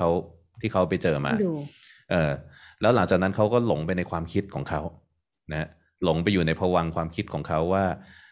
ความจริงมันคืออะไรเกิดตั้งคำถามนะฮะเกิดทำในสิ่งที่ปกติเขาต้องหยุดเพราะว่า crime stop แต่เขาไม่หยุดแล้วเมื่อเขารู้ตัวอีกทีเนี่ยสิ่งที่เขาเขียนลงไปในหนังสือคือเขาเขียนว่า down with Big Brother นะขอให้ Big Brother ล่มสลายออกมาเต็มหน้ากระดาษเลยซึ่งณวินาทีนั้นเป็นจุดเปลี่ยนของเรื่องเป็นจุดที่เริ่มต้นทุกสิ่งทุกอย่างนะฮะก็คือวินสตันรู้แล้วว่ายังไงเขาก็ตายเขารู้แล้วว่ายังไงเขาโดนตอสโพลิสจับแน่นอนแต่มันจับไม่ได้ไม่ใช่หรอเพราะเขาแอบอยู่ในตู้หนังสือก็ตอสโพลิสดูพฤติกรรมได้ทั้งหมดเขารู้ว่าหลังจากนี้พฤติกรรมเขาเปลี่ยนแน่ๆแล้วเขาจะโดนตอสโพลิสจับแน่ๆแล้วเขาก็จะต้องตายแน่ๆเพราะฉะนั้นเนี่ยเขาเริ่มคิดใหม่พอเขาชัวร์แล้วว่าเขาตายเนี่ยเขาตั้งคำถามกับรัฐบาลเต็มไปหมดเลยนะฮะแล้วในสุดเขาก็ไปเจอผู้หญิงคนที่เขาเจอหลายครั้งแล้วแอบชอบเนี่ยแล้วผู้หญิงคนนี้ก็แอบยื่นเมสเสจมาให้บอกว่าฉันรักคุณตอนที่แกล้งทำเป็นล้มแล้วก็แอบยื่นกระดาษมาให้นะแล้ว2 คนนี้ก็แอบไปนัดเจอกันในที่ที่ไม่มีเทเลสกรีนเข้าไปในป่าไปในอะไรต่ออะไรอย่างนี้จนในที่สุดเนี่ยก็ไปได้ห้องเช่าจากมิสเตอร์แชริงตันมีห้องเก่าๆที่ไม่มีเทเลสกรีนอยู่ห้องหนึ่งก็เป็นที่ที่2 คนเนี่ยมานัดเจอกันเรื่อยๆแต่แล้ว2 คนนี้ก็โดนจับกลายเป็นว่าก่อนหน้าที่จะโดนจับเนี่ยเขาไปเจอกับเพื่อนของเขาชื่อโอไบรอันซึ่งเป็นคนในพรรครัฐบาล นะฮะเป็นคนมีตำแหน่งสูงในพรรครัฐบาลตำแหน่งสูงขนาดไหนสูงขนาดที่เขามีสิทธิ์ในการปิดเทเลสกรีนในห้องได้ลืมไปเทเลสกรีนปิดไม่ได้นะฮะเทเลสกรีนเนี่ยจะเป็นทีวีที่ปิดไม่ได้สามารถรีเสียงได้สามารถทำให้ภาพหน้าจอมืดลงได้แต่ปิดไม่ได้นะฮะแต่ว่าสมาชิกพรรคขั้นสูงเนี่ยจะสามารถปิดได้แล้วโอไบรอันเนี่ยเขาบอกว่าจริงๆแล้วเขาแอบเป็นสมาชิกของ The Brotherhood ซึ่งเป็นกองกำลังต่อต้านรัฐบาลวินสตันก็พาจูเลียซึ่งเป็นผู้หญิงคนนี้นะฮะไปหาแล้วก็ไปเขาเรียกว่าสมัครเข้าเป็นส่วนหนึ่งของ Brotherhood ฉันจะร่วมต่อต้านรัฐบาลนะฮะให้คำสัตย์ปฏิญาณนู่นนี่นั่นแล้วก็นัดที่จะเจอกันลับๆต่อไปหลังจากนั้นไม่นานนะฮะเขาก็มาเจอกันที่ห้องเนี่ยก็มีอะไรกันตามสไตล์นิยายแล้วพอตื่นขึ้นมากลายเป็นว่าตอด police มาเต็มห้องเลยแล้วเขาก็พบว่าจริงๆแล้วมิสเตอร์แชริงตันที่แอบให้สมุดเข้ามาเนี่ยก็คือตอด police นั่นเองเขาเหมือนมิสเตอร์แชริงตันเขาเซนส์ได้ว่าคนเนี้ยกำลังจะมี crime ก็เลยกระตุ้นแล้วก็ค่อยๆจูงมาเรื่อยๆนะฮะแล้วก็อีกคนหนึ่งที่นำจับก็คือเพื่อนเขาเองโอไบรอันเป็นตอด police เหมือนกันนะทำงานอยู่มินิเลิฟเหมือนกันนี่สปอยสุดๆแล้วนะคือแบบถ้าใครยังไม่ได้อ่านนะฮะขอโทษด้วย คุณรู้หมดแล้วนะคะ เราต้องขึ้นก่อนหน้าวิดีโอนะก่อนออกก็แบบในเนื้อหานี้มีสปอยเลอร์นะฮะสำหรับใครที่ยังไม่ได้อ่านหนังสือที่ออกตั้งแต่ปี1949เนี่ยไปอ่านก่อนนะกรุณาอย่าดูก่อนอะไรอย่างนี้นะค่ะเรื่องมันน่าสนใจหลังจากเนี้ยนะฮะเขาถูกจับตัวไปแล้วก็ถูกทรมานต่างๆนานาเลยนะจนในที่สุดเนี่ยเขายอมนะเขาเบรกเขาพังอ่ะเขาเบรกเรียบร้อยนะฮะเขายอมเชื่อในสิ่งที่รัฐบาลพูดเขาเชื่อว่า2 บวก 2 เท่ากับ 5อะไรก็ตามที่ Big Brother พูดคือความจริงยอมจริงๆใช่ไหมคะหรือยอมจริงๆยอมจริงๆคือโดนทรมานจนจิตมันพังไปหมดแล้วนะฮะแต่ว่าพวกผู้คุมก็ยังเห็นอยู่ว่าเขามีสิ่งหนึ่งที่ติดอยู่ในใจคือจูเลียเขายังรักผู้หญิงคนนี้อยู่นะฮะแล้วจูเลียไปไหนอะคะจูเลียก็ถูกทรมานอยู่เหมือนกันเป็นทรมานเป็นเวลาหลายเดือนเลยนะฮะในที่สุดเนี่ยเขาก็เลยโอไบรอันซึ่งเคยเป็นเพื่อนสนิทเขาเองเนี่ยก็เลยคิดวิธีทรมานที่จะทำให้วินสตันเนี่ยหักหลังจูเลียด้วยการเอากรงมาครอบหัวไว้แล้วในกรงเนี่ยนะฮะจะมีท่อไปต่อกับอีกกรงหนึ่งแล้วในอีกกรงหนึ่งเนี่ยจะมีหนูอยู่สิ่งที่เขาทำก็คือว่าเขาจะเปิดประตูกั้นระหว่าง2 กรงแล้วก็เหมือนเอาไฟลนทางด้านหนูก็จะวิ่งหนีมาทางหน้าเขาแล้วหนูเนี่ยก็จะหนีไฟด้วยการพยายามกัดหน้าเขาทะลุไปอีกฝั่งหนึ่งให้ได้ซึ่งวินสตันกลัวมากจนในที่สุดเนี่ยก็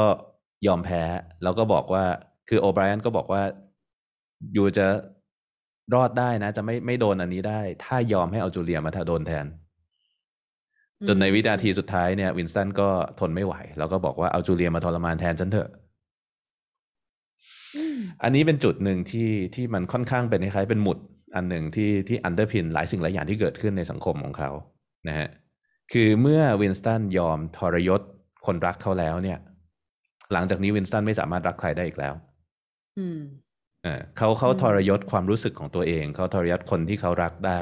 เขาก็ทรยศทุกคนได้เขาไม่มีความเชื่อมั่นในตัวเองและความรักในตัวเองแล้วเพราะฉะนั้นตอนนี้สิ่งเดียวที่ยึดเหนี่ยวเขาไว้คือ Big Brother คือรัฐบาลตอนจบเนี่ยเป็นภาพแบบไทม์สกิปไปหลายปีวินสตันแก่แล้วนั่งอ้วนๆอยู่ในบาร์อันหนึ่งนะฮะวินสตันได้งานที่ไม่มีความหมายอะไรในรัฐบาลแต่ว่าได้เงินเดือนดีแล้วเขาก็นั่งกินเหล้าวิกตอรี่จินซึ่งรสชาติแย่มากนะฮะอยู่ในบาร์อันหนึ่งแล้วก็ทีวีก็แสดงข่าวว่าเฮ้ยเราสามารถต่อต้านการรุกรานของพวกยูเรเซียได้สำเร็จแล้ววินสตันก็มองทีวีแล้วก็ร้องไห้ด้วยความปลื้มปิติด้วยความรัก Big Brother แล้วก็จบเรื่องนะมันจะได้เห็นถึงความพ่ายแพ้เรื่องนี้นะครับแต่ว่าพอจบเสร็จปุ๊บผู้เขียนเองก็โน้ตเอาไว้ด้วยนะว่าเขาจะมี appendix มีภาคผนวกซึ่งภาคผนวกเนี่ยเขาบอกว่าภาคผนวกเขียนในภาษาอังกฤษธรรมดาไม่ใช่ Newspeak แล้วเขียนจากอนาคตที่ไกลกว่าแปลว่าจริงๆแล้วเนี่ยในที่สุดเนี่ย Big Brother ก็ล่มสลายแต่ว่าเราจะไม่มีวันรู้ว่ามันล่มสลายด้วยอะไรนี่เป็นเรื่องราวอันน่าเศร้าของนายวินสตันสมิธคนหนึ่งเท่านั้นนะฮะนี่คือเรื่องราวนี่คือเรื่องราวนี่คือเรื่องราวนิยายนะตั้งแต่ปี1948ที่เขียนนะคะแล้วก็พูดถึง1984แต่ว่า Amazing มากว่านี่ผ่านมากี่ยุคสมัยนะคะเรื่องเหล่านี้ก็ยังดูคลาสสิกอยู่เลยค่ะอาจารย์ทีนี้อาจารย์ทิ้งไว้อย่างหนึ่งบอกว่า เดี๋ยวผมจะเล่าให้ฟังว่าแล้วตอนนี้มันเป็นยังไงสิ่งที่อาจารย์อยากจะเชื่อมนะคะจริงบทเรียนจากจริงจะเรียกว่าเชื่อมดีไหมเนาะใช่ไหม เขาเรียกว่าโยงนะโยงเก่งอะไรอย่างเงี้ยโยงเก่งก็เป็น double speak อันหนึ่งซึ่งเอาไว้ใช้ในการ dismiss สิ่งที่เราไม่อยากจะฟังไม่อยากจะเชื่อเนี่ยผมเริ่มแล้วนะ ทุกวันนี้นะฮะเราเต็มไปด้วย new speak และ double speak หลายคนบอกว่ามันไม่เกิดขึ้นหรอกนะฮะเรามีอนาคตที่ดีกว่าเราพูดคำเดียวกันกับใน1984เลยนะประชาชนใน1984พูดว่าในวันนี้เรามีชีวิตที่ดีได้เพราะ Big Brother ในอนาคตเนี่ยในอดีตเนี่ยมันแย่กว่านี้เยอะ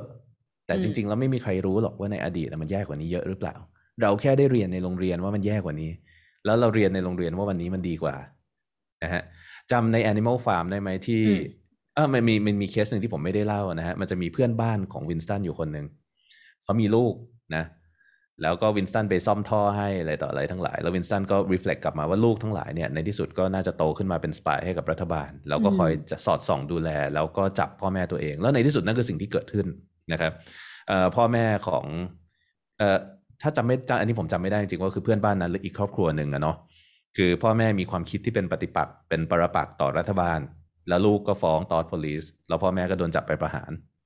แล้วลูกก็ภูมิใจนี่คือหนึ่งกุญแจสำคัญอีกอันหนึ่งของเรื่องนี้เลยมันเกิดขึ้นได้ยังไงมันเกิดขึ้นได้ยังไงนะฮะวินสตันไปที่บ้านคนเนี้ยไปซ่อมท่อให้เราก็เจอว่าเด็กๆเนี่ยเล่นเป็นตอด police กันเล่นนะฮะเอาปืนมายิงวินสตันว่าแบบยูเป็นพวกทรยศใช่ไหมยูเป็นพวกแบบมีตอดครามอะไรต่ออะไรเงี้ยนะเด็กเขาเล่นเขาไม่ได้คิดอะไรมากแต่นั่นแหละคือวิธีในการที่เด็กเหล่านี้จะโตขึ้นมาแล้วกลายเป็นคล้ายๆเป็นสปายของรัฐบาลอีกทีหนึ่งนะฮะแล้วเด็กพวกนี้จะรู้ความคิดของพ่อแม่ตัวเองดีกว่าเทเลสกรีนแน่นอนเทเลสกรีนจริงๆไม่ต้องทำงานหรอกเพราะในที่สุดเด็กจะโดนพ่อแม่ทั้งหลายเนี่ยจะโดนลูกตัวเองนี่แหละลากไปฆ่า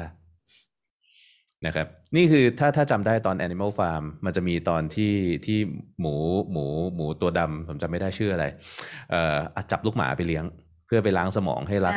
หมูตัวนั้นตัวเดียวมันเป็นแมคานิกเดียวกันก็คือว่าเด็กเนี่ยพูดง่ายๆคือล้างสมองง่าย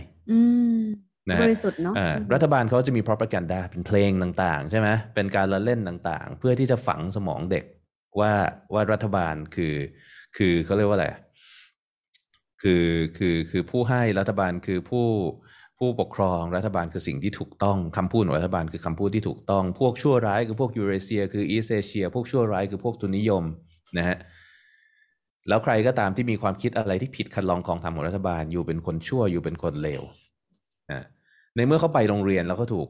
เรียกว่าล้างสมองตลอดเวลาด้วยเรื่องราวเหล่านี้จากโรงเรียนเนี่ยนะเมื่อเขาโตขึ้นเขาก็ develop หลายสิ่งหลายอย่างที่เพื่อความภูมิใจในความเป็นตัวตนของเขาเองเนี่ยเขาพร้อมที่จะกระทั่งฆ่าพ่อแม่ตัวเองมันไม่ใช่แค่นั้นนะฮะมันจะตามมันประกอบไปด้วยกลไกอะไรอีกหลายๆอย่างกลไกตรงนี้ถูกพูดถึงใน The Sovereign Individual ด้วยนะใน Sovereign Individual พูดถึงรัฐบาลปัจจุบันอยู่อย่างหนึ่งซึ่งผมก็ไม่แน่ใจเขา reference จาก1984หรือเปล่าแต่ว่าเขาบอกว่าสิ่งหนึ่งที่รัฐบาลพยายามทำและพยายามทำมาตลอดเลยนะคือการทำลายสถาบันครอบครัวนะสถาบันครอบครัวเนี่ยเป็นแฟกเตอร์ที่ทำให้เกิด decentralization ในการปกครองอันนี้เรามองในอีกมุมหนึ่งนะสถาบันครอบครัวเป็นแฟกเตอร์ที่ทำให้เกิด decentralization ในการปกครองและในการแข่งขันทางเศรษฐกิจในสมัยก่อนครอบครัวมีขนาดใหญ่นะครับการแต่งงานบางทีไม่ได้เป็นเพื่อความรักอย่างเดียวแต่เป็นเพื่อเป็นการขยายวงธุรกิจด้วยซ้ำนะฮะคนหนึ่งก็อาจจะมีพูดง่ายๆคือแต่งงานมีหลายเมียแล้วก็จริงๆแต่ละคนก็จะมีผัวน้อยเมียน้อยเป็นเรื่องธรรมดาด้วยซ้ำเพราะว่าเขาก็จะมีคนที่เขารักกับคนที่เขาต้องแต่งเพื่อธุรกิจอะไรต่ออะไรอย่างนี้แล้วก็จะมีลูกเต้าหลานลูกเหลนหลานเต็มไปหมดแล้วเนี่ยก็จะเป็นจำนวนของครอบครัวที่ใหญ่ซึ่งสามารถที่จะดูแลแล้วก็พัฒนาธุรกิจของครอบครัวให้ใหญ่ได้สภาวะแบบนี้มันทำให้ครอบครัวใหญ่ๆเหล่านี้มีอำนาจทางการเมืองสูงนะฮะรัฐบาลไม่ต้องการโดยเฉพาะยิ่งรัฐบาลในลักษณะของnation state ไม่ต้องการเขาต้องการเป็นรัฐบาลเดียวนะก็จะมีกลไกหลายๆอย่างที่จะพยายามตั้งแต่สมัยยุคของศาสนาเข้ามามีเป็นเขาเป็นใหญ่ในช่วงยุคมืดแล้วนะก็จะมีการสร้างค่านิยมผัวเดียวเมียเดียวอะไรแบบนี้เขาบอกว่าจริงๆแล้วเนี่ยถ้าเรามองดีๆในเชิงของเศรษฐกิจ นั่นคือวิธีการตัดแข้งตัดขาอำนาจของประชาชน ฮะ เพื่อให้ธุรกิจไม่สามารถที่จะขยายใหญ่ได้ ค่ะ เมื่อมันขยายใหญ่ไม่ได้คนก็จะต้องทำงานให้กับคนที่ไม่รู้จักทำงานให้กับคนที่ไม่ใช่ญาติมิตรนะแล้วก็กลายเป็นลักษณะของลูกจ้างของทาสแล้วในที่สุดเนี่ยรัฐบาลก็จะสามารถควบคุมกลไกเหล่านี้ได้อันนี้ก็เป็นมุมมองที่อยู่ใน The Sovereign Individual อันหนึ่งนะฮะเรื่องอื่นเราค่อยว่ากัน แต่เป็นมุมมองที่ฟังดูว่ะนะน่าสนใจแล้วมันไม่ใช่แค่นั้นนะฮะครอบครัวขยายด้วยการที่พ่อแม่ปู่ย่าตายายมีสิทธิ์ที่จะ imprint value บางอย่างวัฒนธรรมบางอย่างให้กับลูกเนี่ยนะฮะก็ทำให้แต่ละคนมีความคิดความอ่านที่แตกต่างกันอันนี้ก็เป็นอีกหนึ่ง decentralization factor เหมือนกันที่ทำให้ประชาชนเนี่ยยากที่จะถูกควบคุมโดยอำนาจเดียวเพราะฉะนั้นสิ่งหนึ่งที่ใน The Sovereign Individual จะเขียนตรงนี้ค่อนข้างละเอียดคือรัฐบาลพยายามจะแทรกตัวเข้ามาทำหน้าที่แทนครอบครัวนะฮะแทรกตัวเข้ามาทำหน้าที่แทนครอบครัวเช่นอะไรนะฮะมีการให้สวัสดิการการเลี้ยงลูกเวลแฟร์ทั้งหลายต่างๆนานานะฮะเรื่องของการศึกษาภาคบังคับการศึกษาฟรีเรื่องอะไรต่ออะไรทั้งหลายที่เข้ามาแล้วพยายามจริงๆในแง่หนึ่งก็คือพยายามดึงลูกออกจากอกพ่อแม่นะฮะแล้วก็สร้างสภาวะเศรษฐกิจให้พ่อแม่ต้องทำงานนะในสมัยก่อนในอดีตอาจจะมีคน1คนทำงานแล้วเขาสามารถหาเลี้ยงครอบครัวที่มีสมาชิกเป็น10ได้สมัยนี้ทั้งพ่อทั้งแม่ต้องทำงานแล้วก็ยังหาเลี้ยงครอบครัวไม่ค่อยจะได้อยู่ดีนะฮะด้วยการทำให้เกิดเงินเฟ้อโดยการทำให้ข้าวของมันแพงขึ้นและค่าแรงไม่ได้เพิ่มตามนะก็จะเป็นฟอร์สที่คอยกดผู้คนไม่ให้สามารถที่จะลุกขึ้นมาแล้วตั้งคำถามกับรัฐได้ค่ะนี่คือสิ่งเดียวกันกับที่เกิดใน 1984 นะฮะนั่นคือหน้าที่ของ Ministry of Plenty ที่ทำให้ผู้คนอดอยากตลอดเวลานะทำให้ผู้คนไม่สามารถที่จะลืมตาอ้าปากได้เมื่ออดอยากตลอดเวลาต้องทำงานไม่มีเวลาเลี้ยงลูกลูกก็กลายเป็นหน้าที่ของรัฐในการเลี้ยงแล้วเมื่อลูกกลายเป็นหน้าที่ของรัฐในการเลี้ยงรัฐก็มีสิทธิเสรีภาพในการล้างสมองลูกอย่างไรก็ได้ด้วยค่านิยมที่รัฐสร้างขึ้นมานะครับในปัจจุบันเราไม่ได้มีสภาวะแบบนั้นหรอกเราไม่มีรัฐที่ยิ่งใหญ่ขนาดที่ดึงคนไปนั่งล้างสมองแต่เราเห็นอะไรคล้ายๆกันเยอะเหมือนกันนะฮะเราเห็นบางทีมันน่าเศร้านะฮะเราเห็นลูกที่โพสต์ลากพ่อแม่ตัวเองออกมาด่าว่าเป็นสลิมหรือพ่อแม่ที่ไล่ลูกออกจากบ้านเพราะเป็น3กีบนะนี่มันคืออันเดียวกันเลยนะฮะแล้วนี่คือการประหารทางสังคมถูกไหมนี่คือสภาวะที่เกิดขึ้นนะครับกับการเล่นละครปาหี่ฝั่งซ้ายฝั่งขวานี่แหละนะแต่ว่ามันไม่ได้เกิดจาก Big Brother ครับผมว่าไงนะฮะนี่อะไรค่ะมันไม่ได้เกิดจาก Big Brother มันไม่ได้เกิดจากรัฐบาลยิ่งใหญ่ที่มีอำนาจควบคุมใครเป็นคนทำใครเป็นคนชักใหญ่นะฮะอันนี้เป็นสิ่งที่น่ากลัวมากๆเมื่อเราคิดถึงประเด็นเหล่านี้ดีๆนะครับประเด็นเหล่านี้ค่อนข้างชัดเจนมากถ้าเราไปดูที่ประเทศที่เราเรียกว่าเป็นประเทศพัฒนาแล้วนะอย่างเช่นตอนที่อยู่ที่อังกฤษกฎหมายเข้มงวดมากนะฮะกฎหมายเข้มงวดมากและกฎหมายที่รัฐบาลจะเข้ามาแทรกแซงระหว่างพ่อแม่และลูกเนี่ยรุนแรงมากๆนะครับคุณตีลูกในที่สาธารณะเนี่ยเขาแยกเลยนะเขาสามารถที่จะฟ้องนะฮะถ้าเจ้าหน้าที่รัฐเห็นนะฟ้องแล้วก็ให้พ่อแม่หมดสิทธิ์ในการเลี้ยงดูได้แล้วเอาลูกเข้าสถานเด็กกำพร้าได้เลยค่ะนะฮะคุณทำอะไรนะฮะคุณเรียกลูกสมัยนี้นะคุณเรียกลูกด้วยคำว่า he หรือ she โดยที่ลูกยังไม่ได้เลือกเพศตัวเองไม่ได้นะฮะโอ้มีความผิดนะครับมีความผิดครูโรงเรียนอนุบาลเผลอเรียกเด็กคนหนึ่งว่า she ทั้งที่เด็กคนนั้นยังไม่ได้เลือกว่าฉันจะเป็นผู้หญิงหรือผู้ชายหรือฉันจะเป็นอะไรต่ออะไรก็ตามเนี่ยโดนไล่ออกนะฮะนี่คือรัฐบาลที่แทรกเข้ามาแล้วนะแม้กระทั่งแต่อันนี้เป็นวิธีการแทรกอีกแบบหนึ่งเป็นการบังคับให้พ่อแม่จำเป็นต้องเลี้ยงลูกในรูปแบบที่รัฐบาลบอกว่านี่คือวิธีเลี้ยงคุณเลี้ยงแบบอื่นไม่ได้เลี้ยงแบบอื่นเราจะเข้ามาเอาตัวไปในบางประเทศที่อาจจะห่างไกลการควบคุมแบบนี้ก็ไม่ได้แปลว่ารอดพ้นจากสิ่งเหล่านี้นะฮะถ้ายกตัวอย่างที่เกิดขึ้นเร็วๆนี้ก็จะมีกรณีของคุณหนึ่งจักรวาลนะฮะถ้าได้ติดตามข่าวนะครับเราไม่คอมเมนต์แล้วกันว่าสิ่งที่เขาทำผิดหรือถูกอย่างไรแต่สิ่งที่เราเห็นคืออะไรสิ่งที่เราเห็นคือมันมีการเรียกว่าอะไรผิดอะไรถูกอะไรควรไม่ควรนะฮะคือหลายสิ่งหลายอย่างเราก็จะมองแหละถ้าเรามองกันเคส by เคสมันก็แปลกๆเนาะ มันก็แปลกๆมันก็มากไปนะแต่ในขณะเดียวกันเนี่ยแหละคือวิธีการที่สังคม exert value บางอย่าง และถ้าเราไม่ได้ทำตาม value เหล่านั้นคุณเป็นคนผิดคนเป็นอาชญากรของสังคมนั้นซึ่งการเป็นอาชญากรมันมีโทษประหารในแง่มุมที่ลึกซึ้งมากกว่าแค่เอาปืนมายิงนะฮะมันคือการเสียงานเสียการเสียอนาคตมันก็ไม่ได้ต่างอะไรกับการประหารชีวิตเหมือนการที่เขาถูกลบออกจากสังคมนะครับวินสตันเอง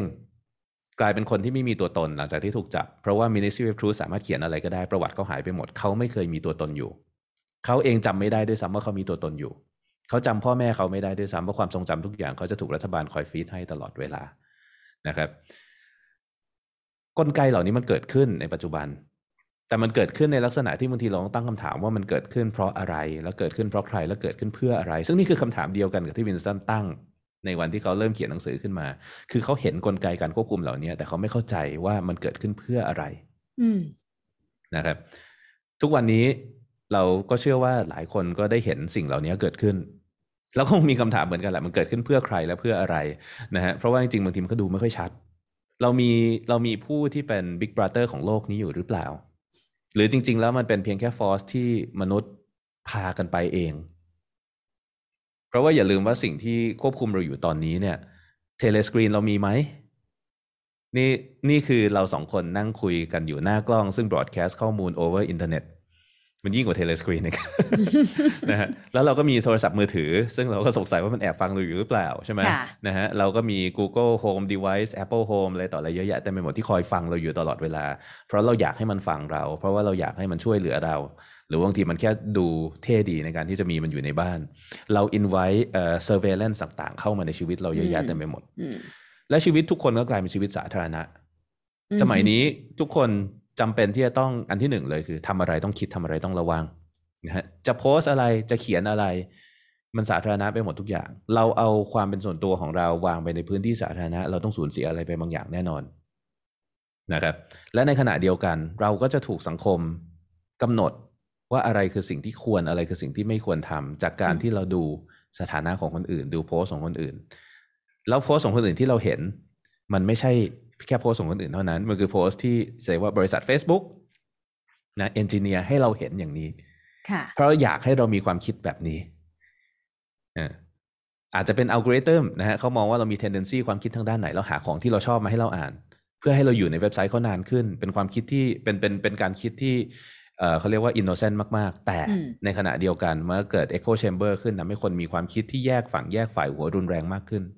แล้วเราก็หลงอยู่ในภวังค์ของสิ่งที่เราเชื่อมากขึ้นนะครับเรามีการเปลี่ยนแปลงความจริงในบางอย่างเกิดขึ้นแล้วเกิดขึ้นต่อหน้าต่อตาแล้วเราก็ไม่ตั้งคำถามอะไรกับมันเยอะแยะเต็มไปหมดนะฮะเร็วๆนี้นะฮะ CDC แก้เขาเรียกว่าอะไรแก้คำจำกัดความของคำว่าวัคซีนวัคซีนสมัยก่อนคือยาหรือสิ่งที่ทำให้เกิดภูมิต้านทานที่สามารถต้านทานโรคนั้นได้และไม่ให้ติดเชื้อและไม่ให้เป็นโรคนั้นเขาแก้เป็นเพียงแค่ว่าเป็นสิ่งที่ทำให้เขาเรียกว่าอะไรเกิดภูมิต้านทานอ๋อไม่ใช่บอกว่าจะไม่ติดเชื้อเอาคำข้างหลังออกโดยให้เหตุผลว่ามันเป็นคำที่ฟุ่มเฟือยเหตุผลเดียวกับ Newspeak เลยนะ Newspeak สร้างขึ้นเพื่อตัดคำที่ฟุ่มเฟือยแล้วก็ให้เหตุผลว่าเมื่อไม่ว่าจะมีคำนั้นหรือไม่มีวัคซีนก็คือสิ่งที่ทุกคนรู้กันมาตลอดว่าเป็น product ที่ทำให้เมื่อติดเชื้อแล้วอาการไม่หนักแล้วคนก็นี่ไงเห็นไหมวัคซีนติดเชื้อแล้วอาการไม่หนักเดี๋ยวแป๊บนึงกด rewind ไปในอดีตก่อนคำนี้ไม่เคยเกิดขึ้นคำนี้เพิ่งเกิดขึ้นปีนี้นะฮะแต่ว่าตอนนี้พอ Facebook fact checker บอกว่านี่คือความจริงเราเชื่อเพราะว่าการเชื่อ fact checker มันทำให้เราดูฉลาดนะเราก็ไปพูดกันเต็มไปหมดเลยนะว่ามันเป็นอย่างนี้มาตลอดใครที่คิดว่าไม่ใช่อย่างนี้เมื่อก่อนไม่เคยอ่านนะสิใช่ไหมนะเมื่อก่อนไม่เคยเข้าใจสิเฮ้ยมันเกิดขึ้นแล้วเกิดขึ้นรุนแรงมากนะในเรื่องสื่อเรื่อง1984เนี่ยถ้าเราคุยกันเมื่อ 2-3 ปีที่แล้วเราจะรู้สึกว่าเฮ้ยมันมีความคล้ายคลึงนะกับปัจจุบันแต่ว่ามันอ่อนกว่ามากเลยแต่หลังจากเหตุการณ์โควิดมาจนถึงตอนนี้เนี่ยผมไม่แน่ใจว่าอะไรรุนแรงกว่ากันละนะฮะผมเชื่อว่าประชาชนหลายคนมีความรู้สึกเหมือนวินสตันที่รู้ว่าเรามีชีวิตอยู่ได้นะฮะแล้วเราก็อาจจะขอบคุณรัฐบาลด้วยขอบคุณCDC ขอบคุณWHO อะไรต่ออะไรเงี้ยนะแต่ก็จะมีความรู้สึกอยู่ในกระดูกลึกๆว่านี่มันไม่ถูกต้องโลกมันไม่ควรจะเป็นอย่างนี้หรือเปล่านะฮะ ผมยังเศร้าใจทุกครั้งที่แบบเราไปไหนมาไหนแล้วโลกมันเปลี่ยนไปเยอะมากแล้วมันเปลี่ยนไปในทางที่มันจะมีวันกลับไปเหมือนเดิมไหมแล้วเมื่อเราเดินห่างไกลจากอิสรภาพแบบเดิมไปไกลเท่าไหร่เนี่ยมันเริ่มเกิดคนที่ลืมไปแล้วว่าอิสรภาพแบบนั้นเป็นยังไงมากขึ้นและเมื่อนั้นกลายเป็นนอร์มเราจะไม่มีวันได้อิสรภาพนั้นคืนกลับมาเหมือนกับในโลก1984ที่ไม่มีใครสามารถจินตนาการได้แล้วอิสรภาพคืออะไรนะฮะน่ากลัวนะเออคนลุกเลย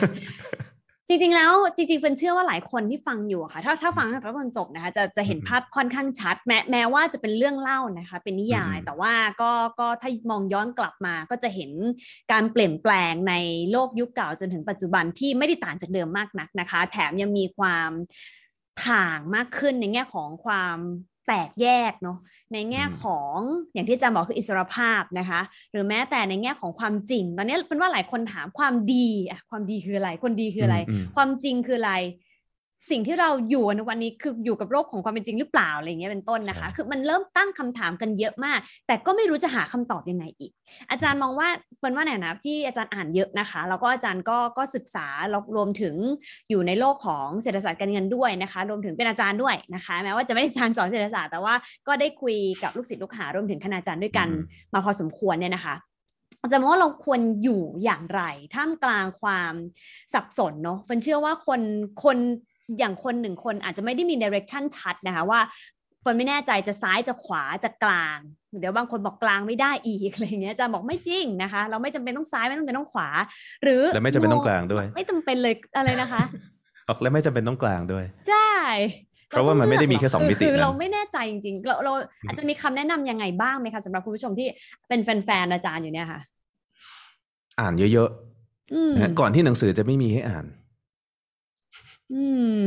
แม้กระทั่งหนังสือก็ถูกเปลี่ยนนะครับนะแม้กระทั่งหนังสือก็ถูกเปลี่ยนย้อนหลังนะเอาจริงๆนะแม้กระทั่งในโลกความเป็นจริงก็เป็นอย่างนั้นเหมือนกันในภาพบางสิ่งที่เราเห็นใน1984การเปลี่ยนเรคคอร์ดย้อนหลังเนี่ยเพราะว่าหนังสือดิจิทัลหมดเนี่ยเกิดขึ้นแล้วนะฮะ Amazon สามารถดึงหนังสือเล่มที่อยู่ใน Kindle ของคุณออกไปได้นะสามารถใส่ edition ใหม่เข้ามาได้สามารถแก้ไขได้นะฮะผมคิดว่าหนังสือเป็นสิ่งที่ดีมากๆมันคือเรคคอร์ดมันคือบันทึกความคิดของคนไม่ว่าจะเป็นเนี่ยนิยายนี่คือนิยายอ่ะคือแบบบางทีเราก็ต้องเตือนตัวเองนี่มันคือนิยายนะแต่ว่าเราจริงจ้ะ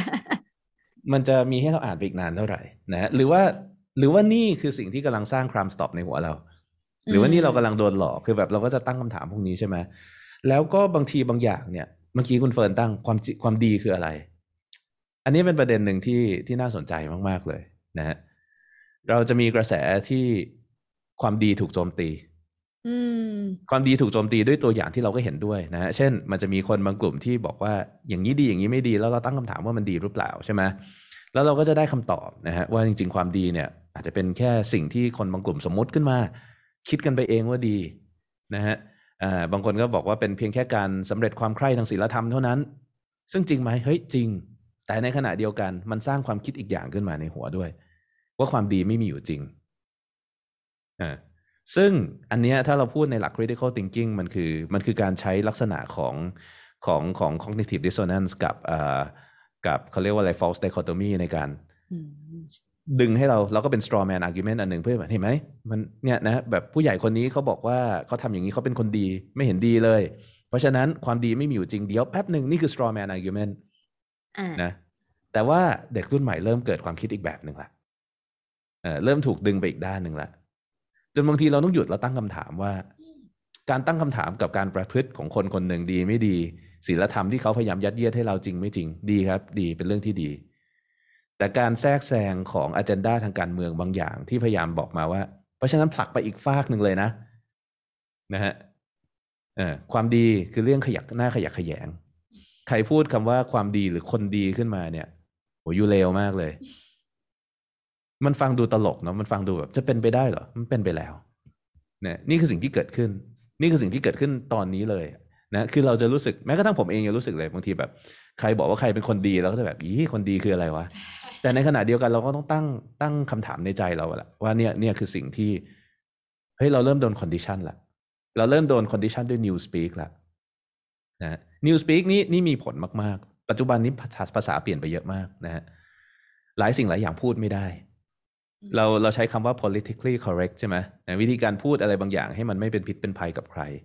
นะครับแต่การที่เราไม่สามารถพูดอะไรหลายๆอย่างได้เพราะว่ามันอาจจะไปกระตุ้นต่อมอะไรบางอย่างของใครบางคนนะ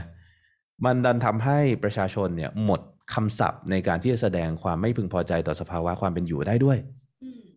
และไม่ใช่แค่หมดคำศัพท์อย่างเดียวใครก็ตามที่แสดงความไม่พึงพอใจต่อสภาวะการเป็นอยู่จะถูกโยงประเด็นไปเรื่องอื่นคุณใช้คำนี้เหรอนะคุณเป็นพวกเหยียดเพศนี่คุณใช้คำนี้เหรอคุณเป็นพวกเหยียดชนชั้นเหยียดสีผิวนี่ใช่ไหมนะฮะประเด็นก็จะถูกลากไปเรื่องอื่นทำให้ productive political discourse ไม่สามารถเกิดขึ้นได้และนั่นก็คือวัตถุประสงค์ของ Newspeak ใน1984คือการทำให้ภาษาเนี่ยไม่สามารถถูกใช้ในการโจมตีรัฐบาลหรือถูกใช้ในการตั้งคำถามได้มันเกิดขึ้นแล้ว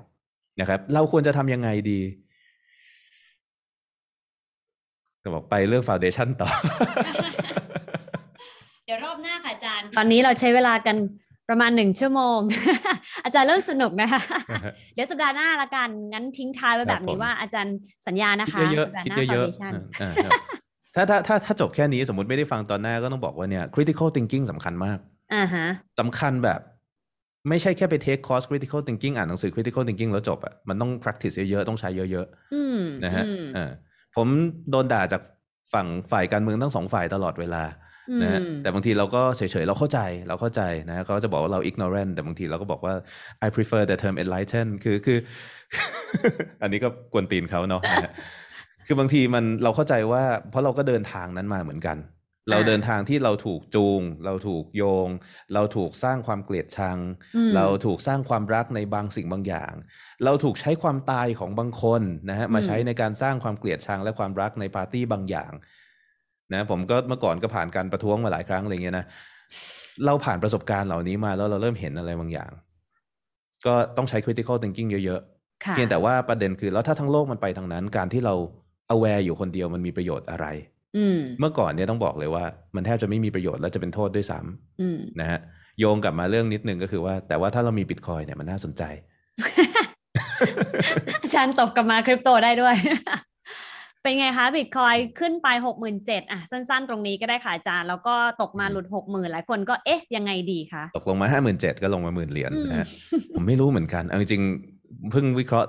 ราคาไปเมื่อวันก่อนว่าเอาตอนนี้ผมบอกไม่ถูกว่าแพทเทิร์นอะไรนะขอต้องแบบล้างกระดานแล้ววาดกันใหม่นิดนึงนะครับไม่รู้ก็บอกไม่รู้ใช้ไม่ได้หรอคะอาจารย์เท่าที่ดูมาไม่เชิงใช้ไม่ได้แต่ว่ามันต้องดูละเอียดนิดนึงมันเป็นไปได้หลายอย่างมากเลยตอนนี้นะฮะแต่ว่าก็ตัดความเป็นไปได้เดิมไปได้หลายอย่างเหมือนกันเพราะฉะนั้นเนี่ยบอกตรงๆก็งงแต่ว่าเราก็จะมีระบบเราก็จะมีวิธีการป้องกันความเสี่ยงแล้วเนาะคืองงยังไงมันก็ไม่เจ็บตัวอะไรนะฮะถ้าแบบดูง่ายๆดู CDC Action Zone ที่แจกไว้มือเขียวมาตั้งแต่ 30,000 ใช่ไหมมันจะลงจาก 60,000 มา 50,000 มันก็ไม่ได้เสียหายอะไรนะฮะก็